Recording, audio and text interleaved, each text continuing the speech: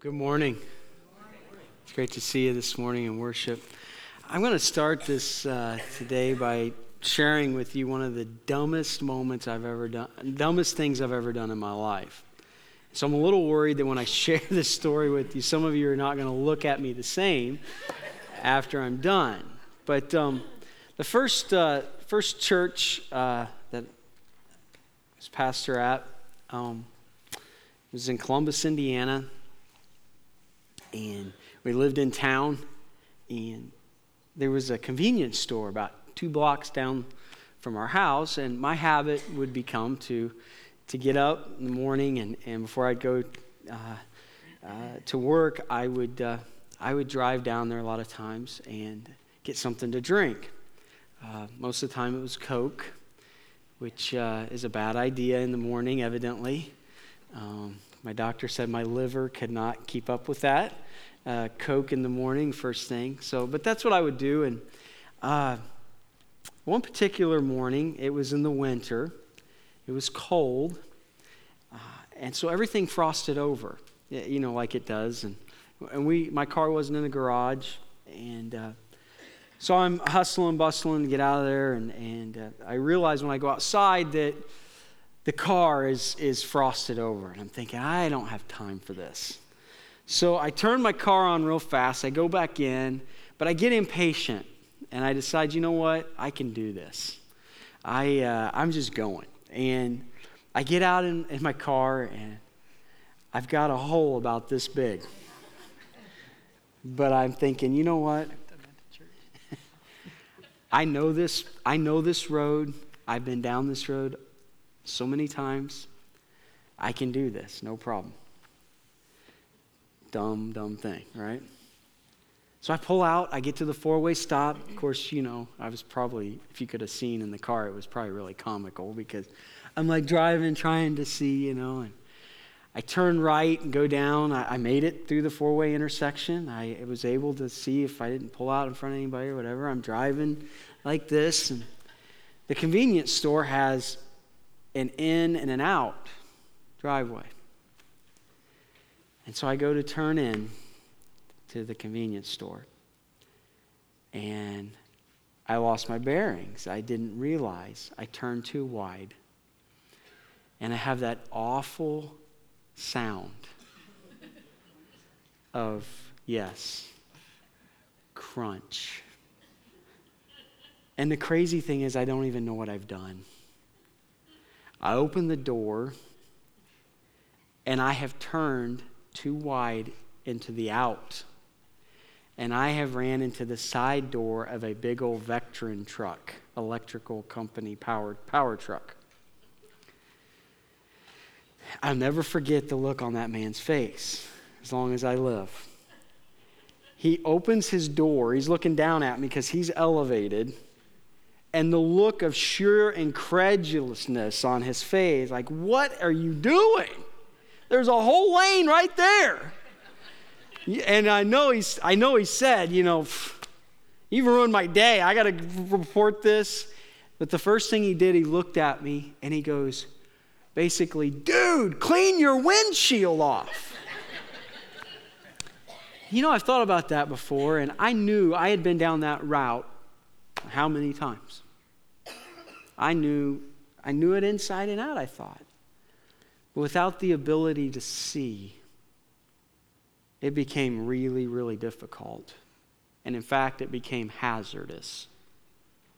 And what I thought I knew and what was familiar to me, without the ability to see it, cost me a couple $100 in an insurance claim to fix my car.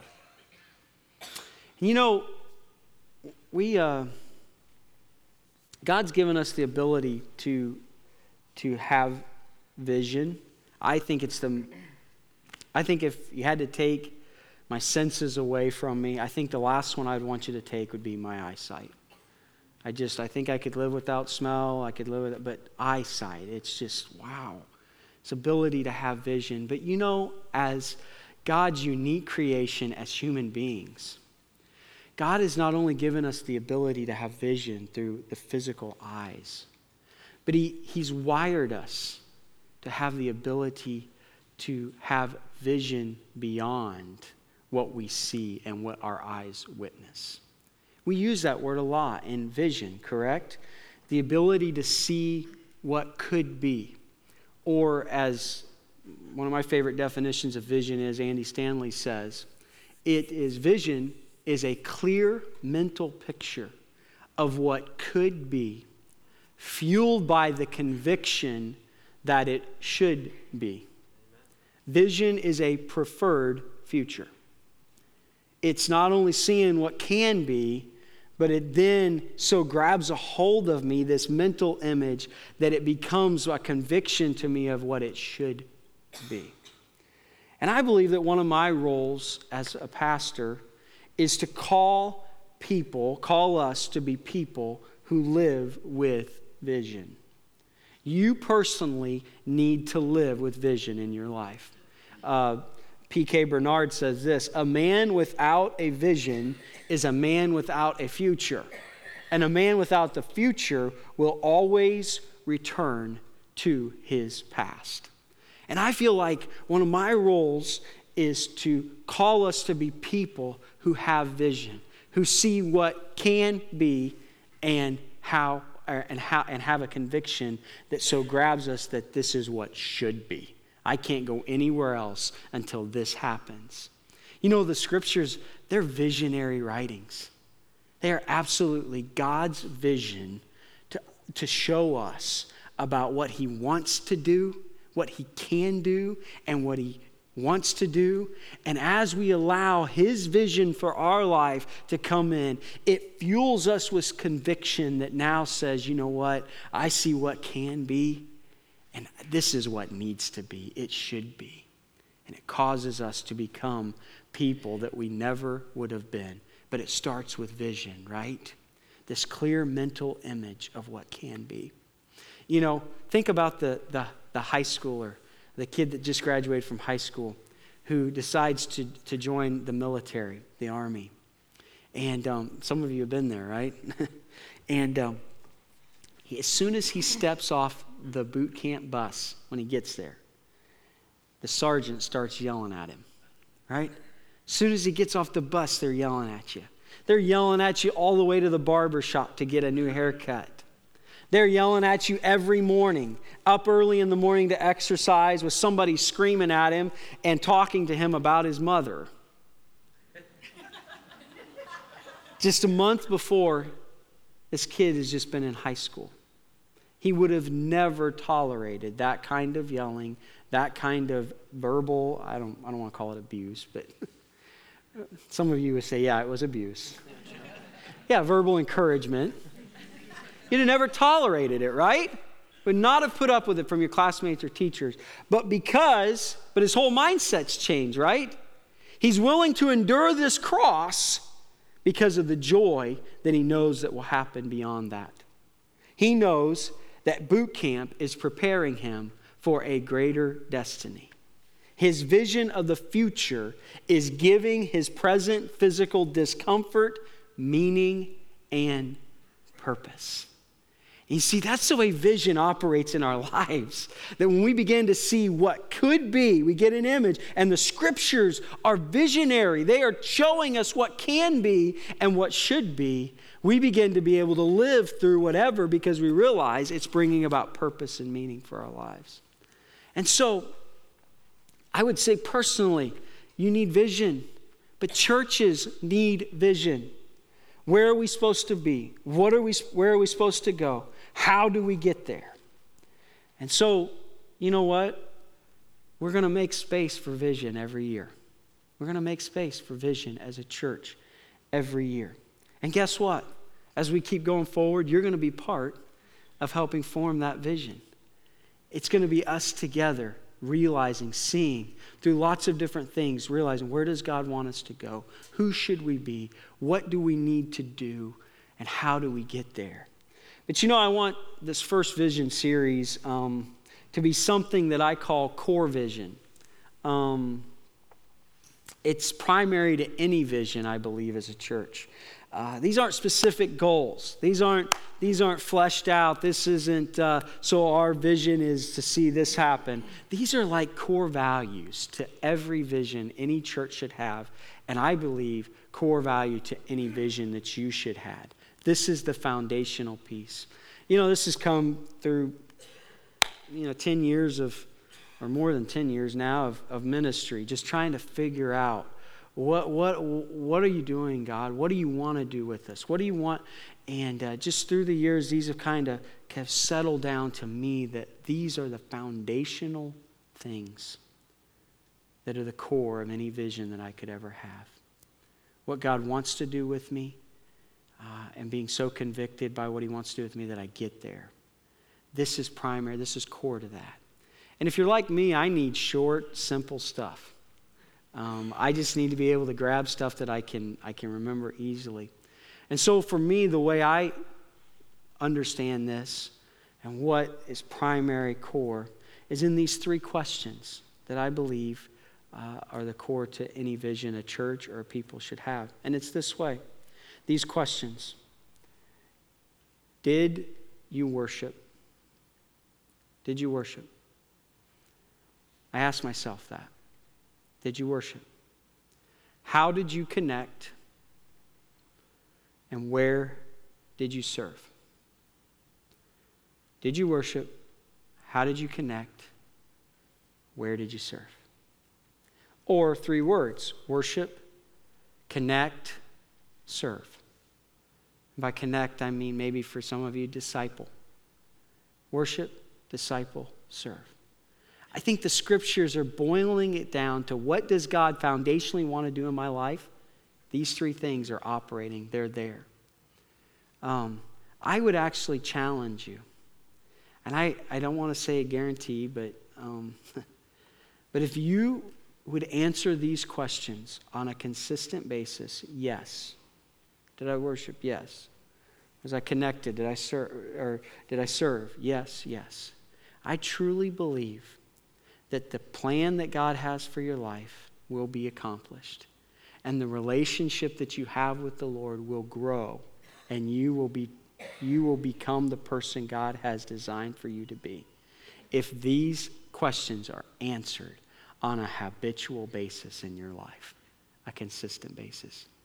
And so that's what this is all about. Worship, disciple, serve. The cool set. You guys like the set? I think we just ought to say, just recognize those people, Ben and all those guys. Every series we have something great, don't we? Let's just say thank you to them for... We want to tackle worship today, talk about worship. I would, before I go into that, I love what Rick Warren says, piggybacking off what I just said. People will give mental and verbal assent to what you are told. So like maybe even now, you've shaken your head. Yeah, I believe that. I see that. I know that. But they will hold with conviction what they discover for themselves. You'll assent to what I'm saying, but you will hold with conviction what you discover when you experience it yourself. And so this series is more than just, hey, let's throw out some good ideas and, hey, that's cool, yeah, wow, yeah, I get that, sounds good. I really passionately am hoping, praying that these questions grab a hold of your life and you take them on as a challenge and say, you know what, I'm going to give God a year of just being able to consistently answer those questions. Was I consistently worshiping? Was I consistently discipling? Was I consistently serving? And I almost want to say, hey, I guarantee you, you'll come back and say, wow, I cannot believe the person God is continuing to make me in and what kind of purpose and meaning he is giving to my life. And so we want to tackle to worship today. If you were to define worship, it's simply honor and adoration directed toward God. But really, the ultimate priority of Scripture is worship. All throughout it, we see the call of God to worship Him, to give Him honor and adoration. Now that encompasses a lot more than just words. And the Scriptures place this huge, but really it's the call of the people of God to be people who worship God. Heaven right now is characterized by what? Worship. It's worship. Worship is it's the characteristic of heaven is worship. Guess what? It's going to be when you and I get there. It's going to be worship. There's something about this dynamic of worship. In fact, T.F. Torrance says that worship is the exercise of the mind in the contemplation of God, in which wonder and awe play an important role in stretching and enlarging our vision of who He is. You see, God created us with this innate desire and this inherent purpose to worship. We were created to worship. And I would say today, you are worshiping something. You're worshiping something because that's exactly how we're reconstructed to be. You might be worshiping self, and that comes out in the symptoms of your life where things like status are the thing that you pursue more than anything else. Money, maybe you worship that. You worship self, you worship money. It becomes the thing you pursue more than anything else. Pleasure, comfort. What you worship dictates your actions and consumes your time and energy. It's just the way we are constructed. We talk about today a lot in America about consumerism, right? And now we even outside of the church, we recognize we're a country that consumes a lot of stuff, right? Guess what? That's not going to go away because we are built to worship, to consume something. We're doing that, right? We're headlong after this or that because we're just people that want to worship something. Or you're worshiping God. And in that, you're fleshed out through a life that's following His purposes and His plans. And so what is it about worship? What do I need to know? Well, I would say that worship is, like Thomas Carlyle says, wonder is the basis of worship. There is mystery in worshiping God. There is something that is not tangible. It's not seen. That's why people I don't get why you do that. You can't see Him. Yeah, I don't, but there's something mysterious to worshiping God. But in that mystery, it pulls out of us this innate desire we have to have wonder about something. That's why we keep exploring the stars. That's why we keep searching the planets. That's why we keep pushing because we wonder. We want to see. There's some, and worship of God, there is inherent in it mystery. It's wonder. It's like this. I would say it's the paradox of Christian worship, what I would call it. And it's this, that we seek the invisible. We know the unknowable. We comprehend the incomprehensible. We experience the eternal. And God has called us, initiates us, created us with this innate desire to worship. And worship, I believe, it's only satisfied when we are worshiping Him. When we're seeking that which we can't complete, which we can't see. When we're trying to know that which is so vast, it's beyond our realm of knowledge. It's incomprehensible. It's experiencing eternal things is inherent in the worship of God. In Scripture, you see words that are the way that worship is categorized or it's presented to us. It's in attitudes and it's in actions. It's words that mean awe, reverence, respect toward God, an attitude toward God of this. But it's action also toward God of bowing, of praising, of serving. And I believe that our church, our role as a church, is to be a vehicle, to be a platform, to provide opportunities for you and me to be energized to continue our lifelong worship, our lifestyle of worship of God. That's one of the things that we are here to do. That's in the vision of this church, is to create a platform, a place that you come in and you are re-energized to continue your lifestyle of worshiping God. Amen? 3 of you are with me still, so we're on. I'm teasing. In this whole dynamic of talking about worship, guess what we have on staff? We have a worship pastor. Ben. And so I said, hey, man, why don't you, why don't we do this together? And so he's gonna continue moving the ball down the field as far as what does worship mean, what does it do, how does it act. So I joked about this first service. We have a whiteboard in Chip's office, and it's kind of where he draws out kind of his sermons and big points and ideas and things. And so we're kind of dissecting it, talking about who's going to talk about what are the most important things. There's so much to talk about. He says, when you start, why don't you just talk about just take us through the entire history of worship. Give us biblical themes, all the way from Moses all the way till now. So in 3 minutes, here you go. No, I just want to set up a little bit the context of sacred worship and where we've been and kind of where we are now. And so we'll kind of go all the way back to the Exodus and Moses. And, Moses is leading the people in the wilderness, and God reveals himself to them, and God reveals the law to them.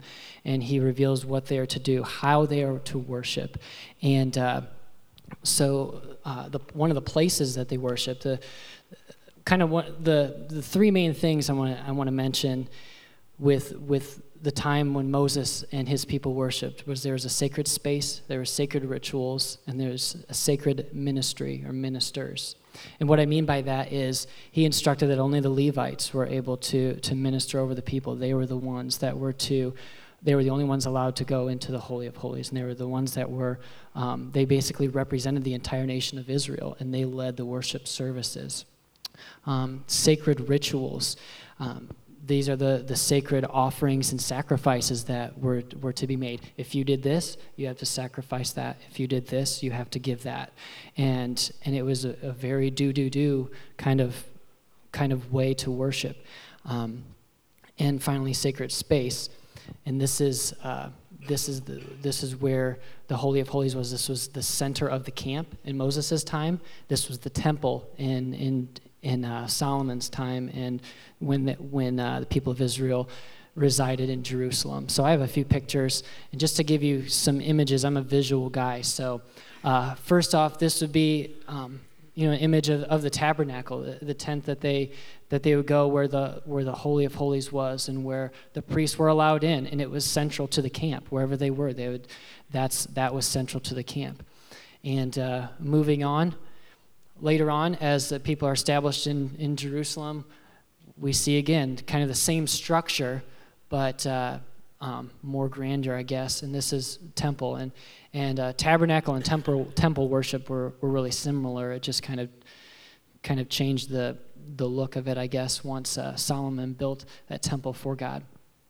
And so moving out of that, we see synagogue worship in Scripture. And synagogue worship is really, they didn't have any set rituals. They didn't have any things that they had to do there, but it was more of focusing on preserving and reading and understanding the Word of God. It was an affirmation of faith.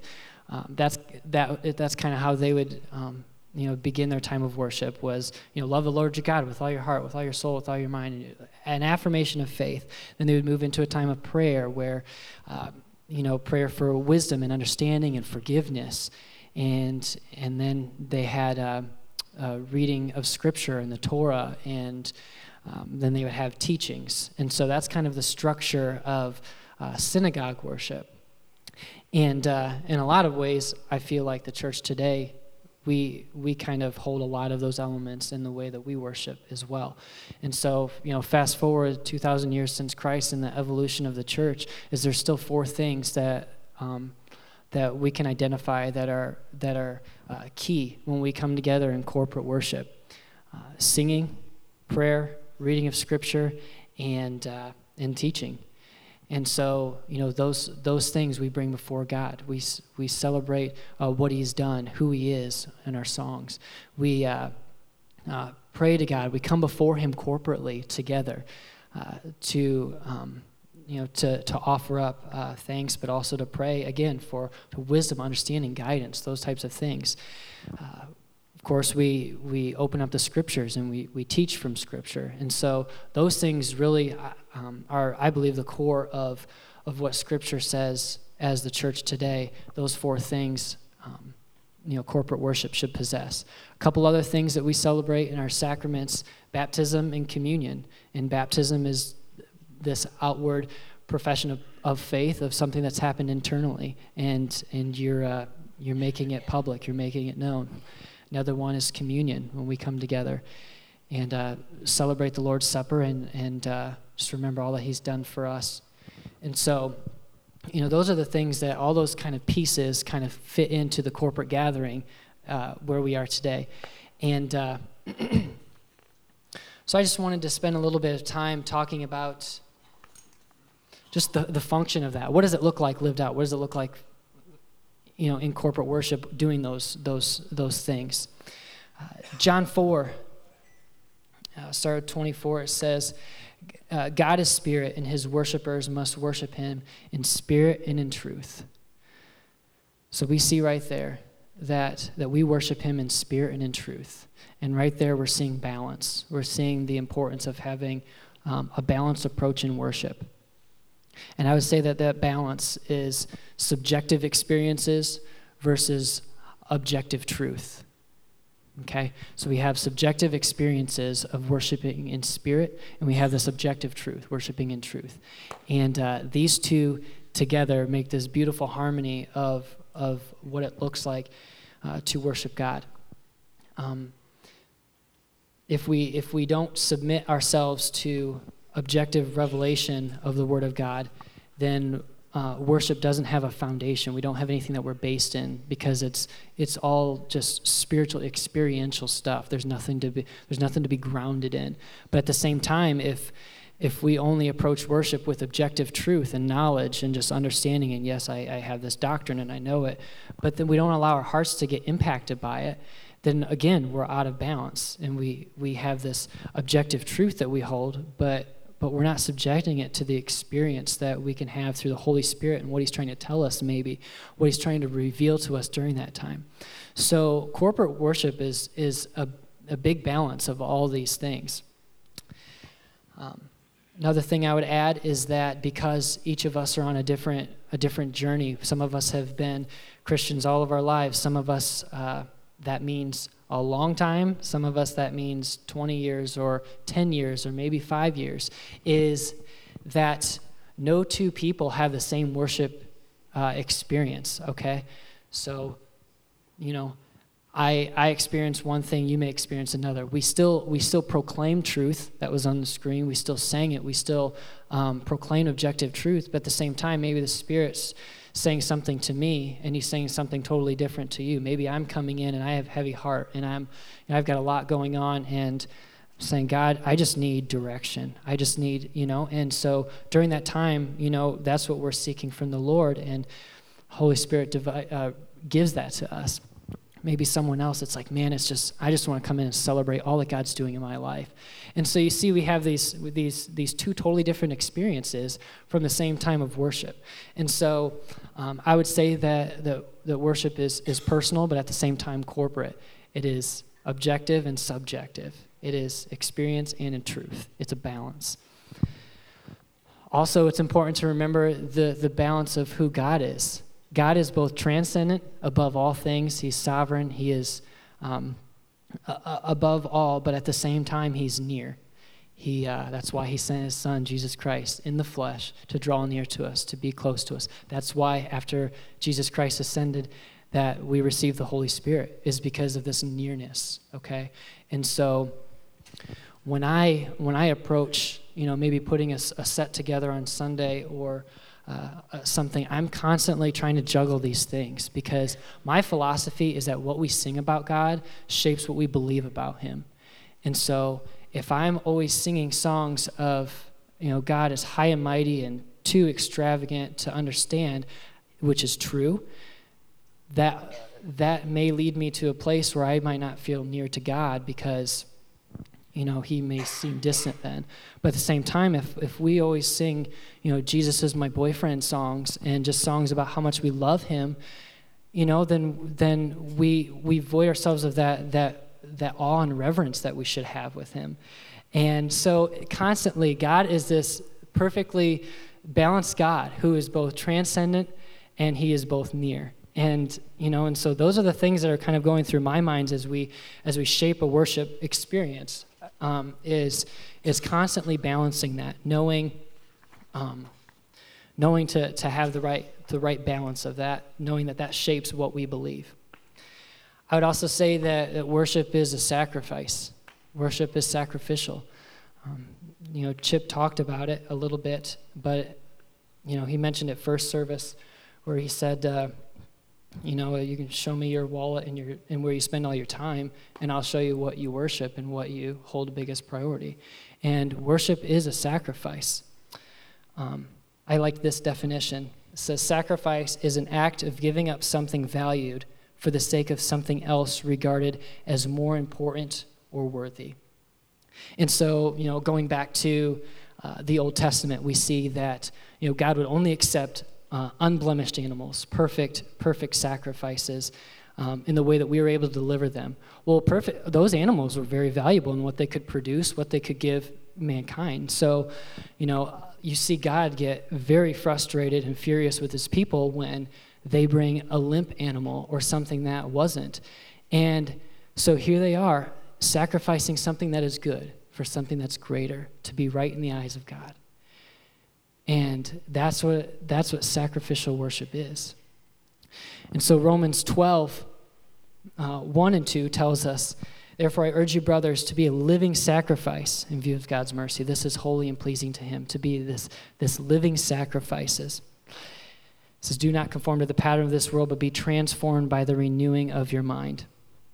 And so here we see that this transformation happens in our mind, that sacrificial worship means transformation of our mind, to think differently, to worship differently, to live differently. And so ourselves is one thing that we give. And one way that we give that is through our praise, words of praise and worship.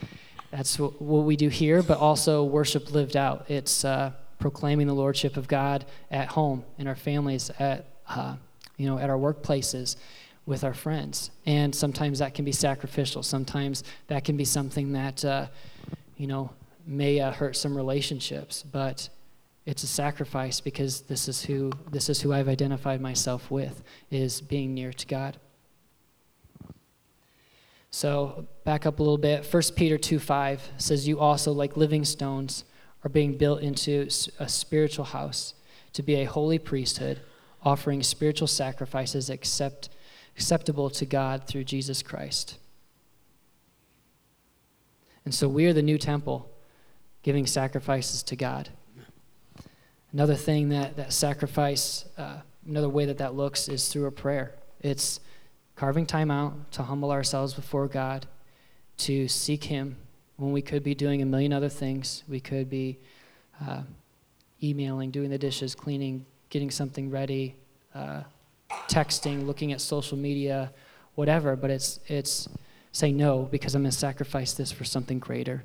And that's because I know that I need to be in the presence of God. I need to quiet myself so that he can speak to me, and I can have this subjective experience with him through his Spirit to tell me what he wants to say, basically giving him time.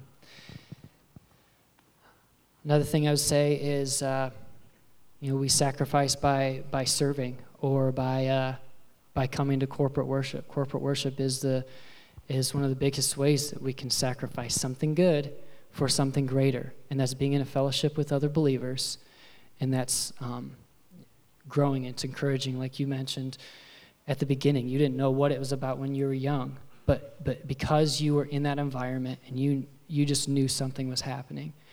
And so it's sacrificing that. I'll tell you that I'm a testimony. My parents, no matter what was going on in the week, Sunday morning was happening.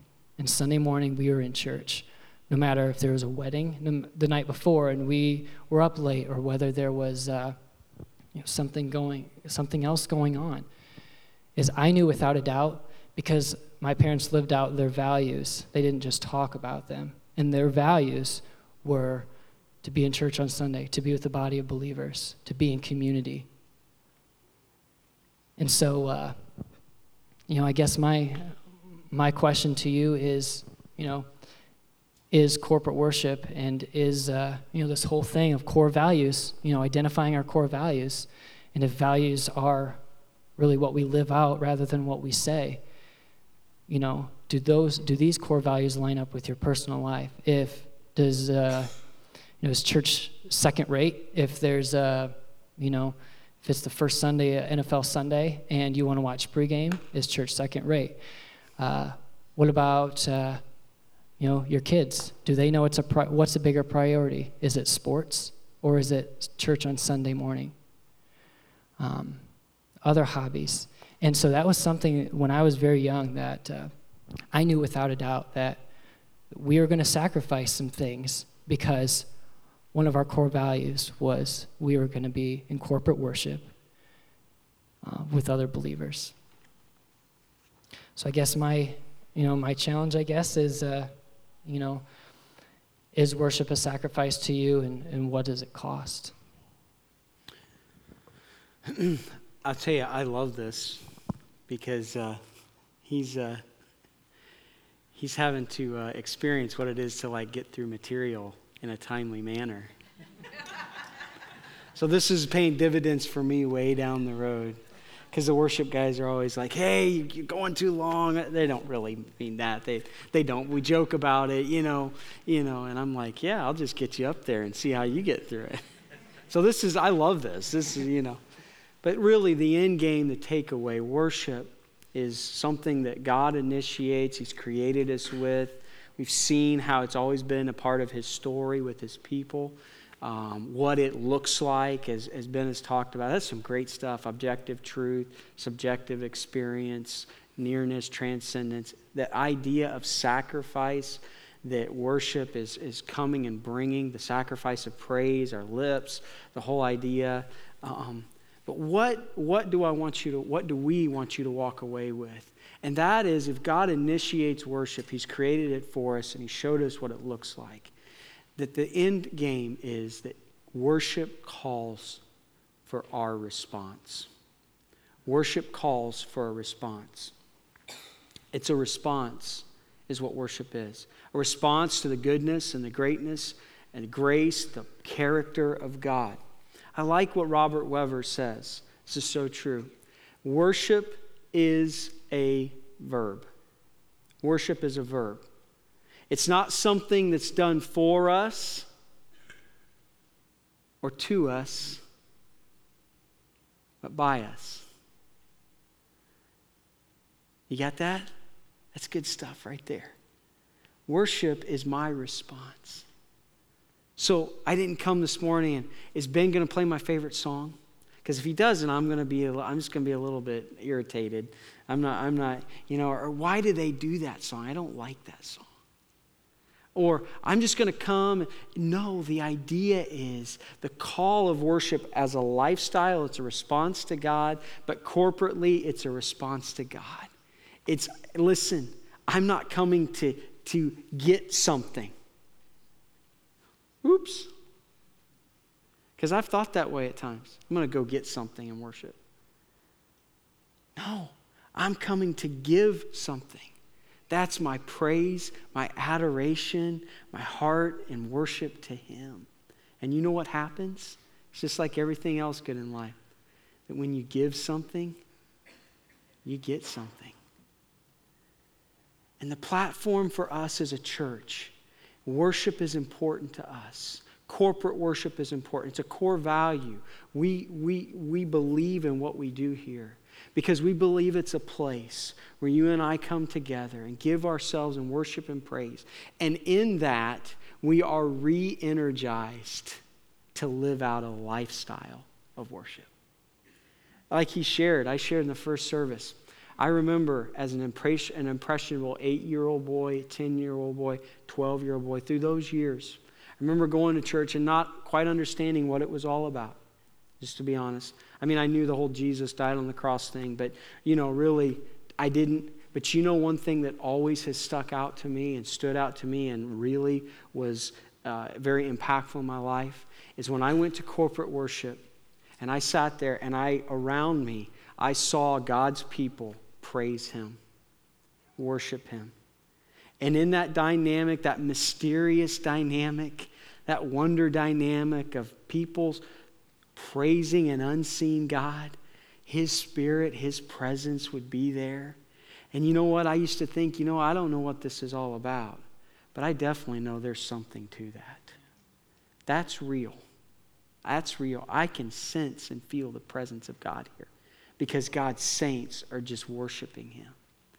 And my vision is that, and you know what? I'm so glad to be in a place where worship is important.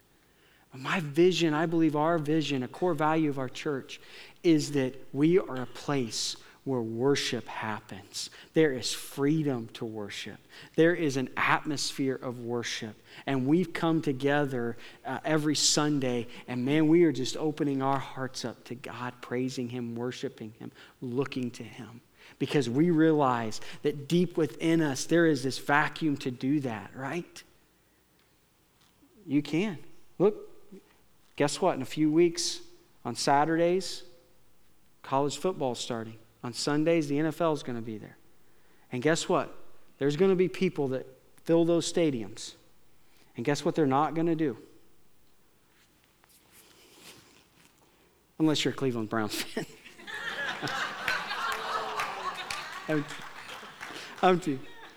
They're not just going to sit there, right? Part of being a fan is they involve themselves. They participate in that game. They feel like that they actually being there create momentum and atmosphere for their team to do better and the other team to struggle, right? There's participation because that's just inherent to who we are. And we believe as believers that when we come and worship, it's a vacuum that's filled by God's presence. And it's powerful and it re-energizes us. And we leave here once again being reminded that He is better and He's greater. He's more powerful. He knows where I am. He cares. I've sensed His presence and I'm re-energized to go out again into the week. And we believe that's a core value. John Maxwell says, most people don't lead their lives, they accept their lives. Most people don't lead their lives, they accept their lives. I would say a big amen to that. Most people are just, life's just happening and they're just ready. Instead of, you know what worship calls us to do? To lead our lives. To put ourselves in a place where God blesses, moves, directs, guides, and does something with our lives. And worship is vital to that. Worship is not a spectator sport. Worship is a giving of ourselves to who He is. And my vision for this church would be a church so caught up in worship that the presence of God is always close. Our worship services are full of His presence. Our lives then become a testimony to His grace. As Rick Warren says in Genuine Worship, God's presence is felt, God's pardon is offered, God's purpose is revealed, and God's power is displayed. And I think that happens here, but guess what? I think God wants to continue and enlarge that, make that bigger. And I want it to be said of NapNaz, you know what, those people there's something that happens when they get together. There's something that happens when they get together. And you know what that is? It's people whose hearts are open, wide open to God, and His Spirit and His presence just boom. It's a testimony to God's grace and goodness. Let's pray. Father, Lord, thank you for the opportunity to get together. Lord, we truly believe in this dynamic. It's worked in our lives, and I know what it's like to not be in worship for a while and just I'm missing something. I'm not, and Lord, you've created this rhythm, this habit for us. You called us to this because you know it's how we're wired, and that in that you work out your will in our lives. And Lord, you energize us through worship. Yes, we know worship is a lifestyle, but you specifically called us to corporately worship. Because together, we get energy and momentum from your Spirit. So Lord, Thank you that I'm in a place where I feel like this is important. But Lord, just continue to enlarge this. It'll be a vital component of what you want to do with us. Because I believe you have great plans for this church. And right at the core of that is we're going to be a worshiping church. A church that knows how to worship you. Lord, make it so. Continue to bless. Go with each one this week. We pray these things in Jesus' name and for your sake. Amen. And have a great week.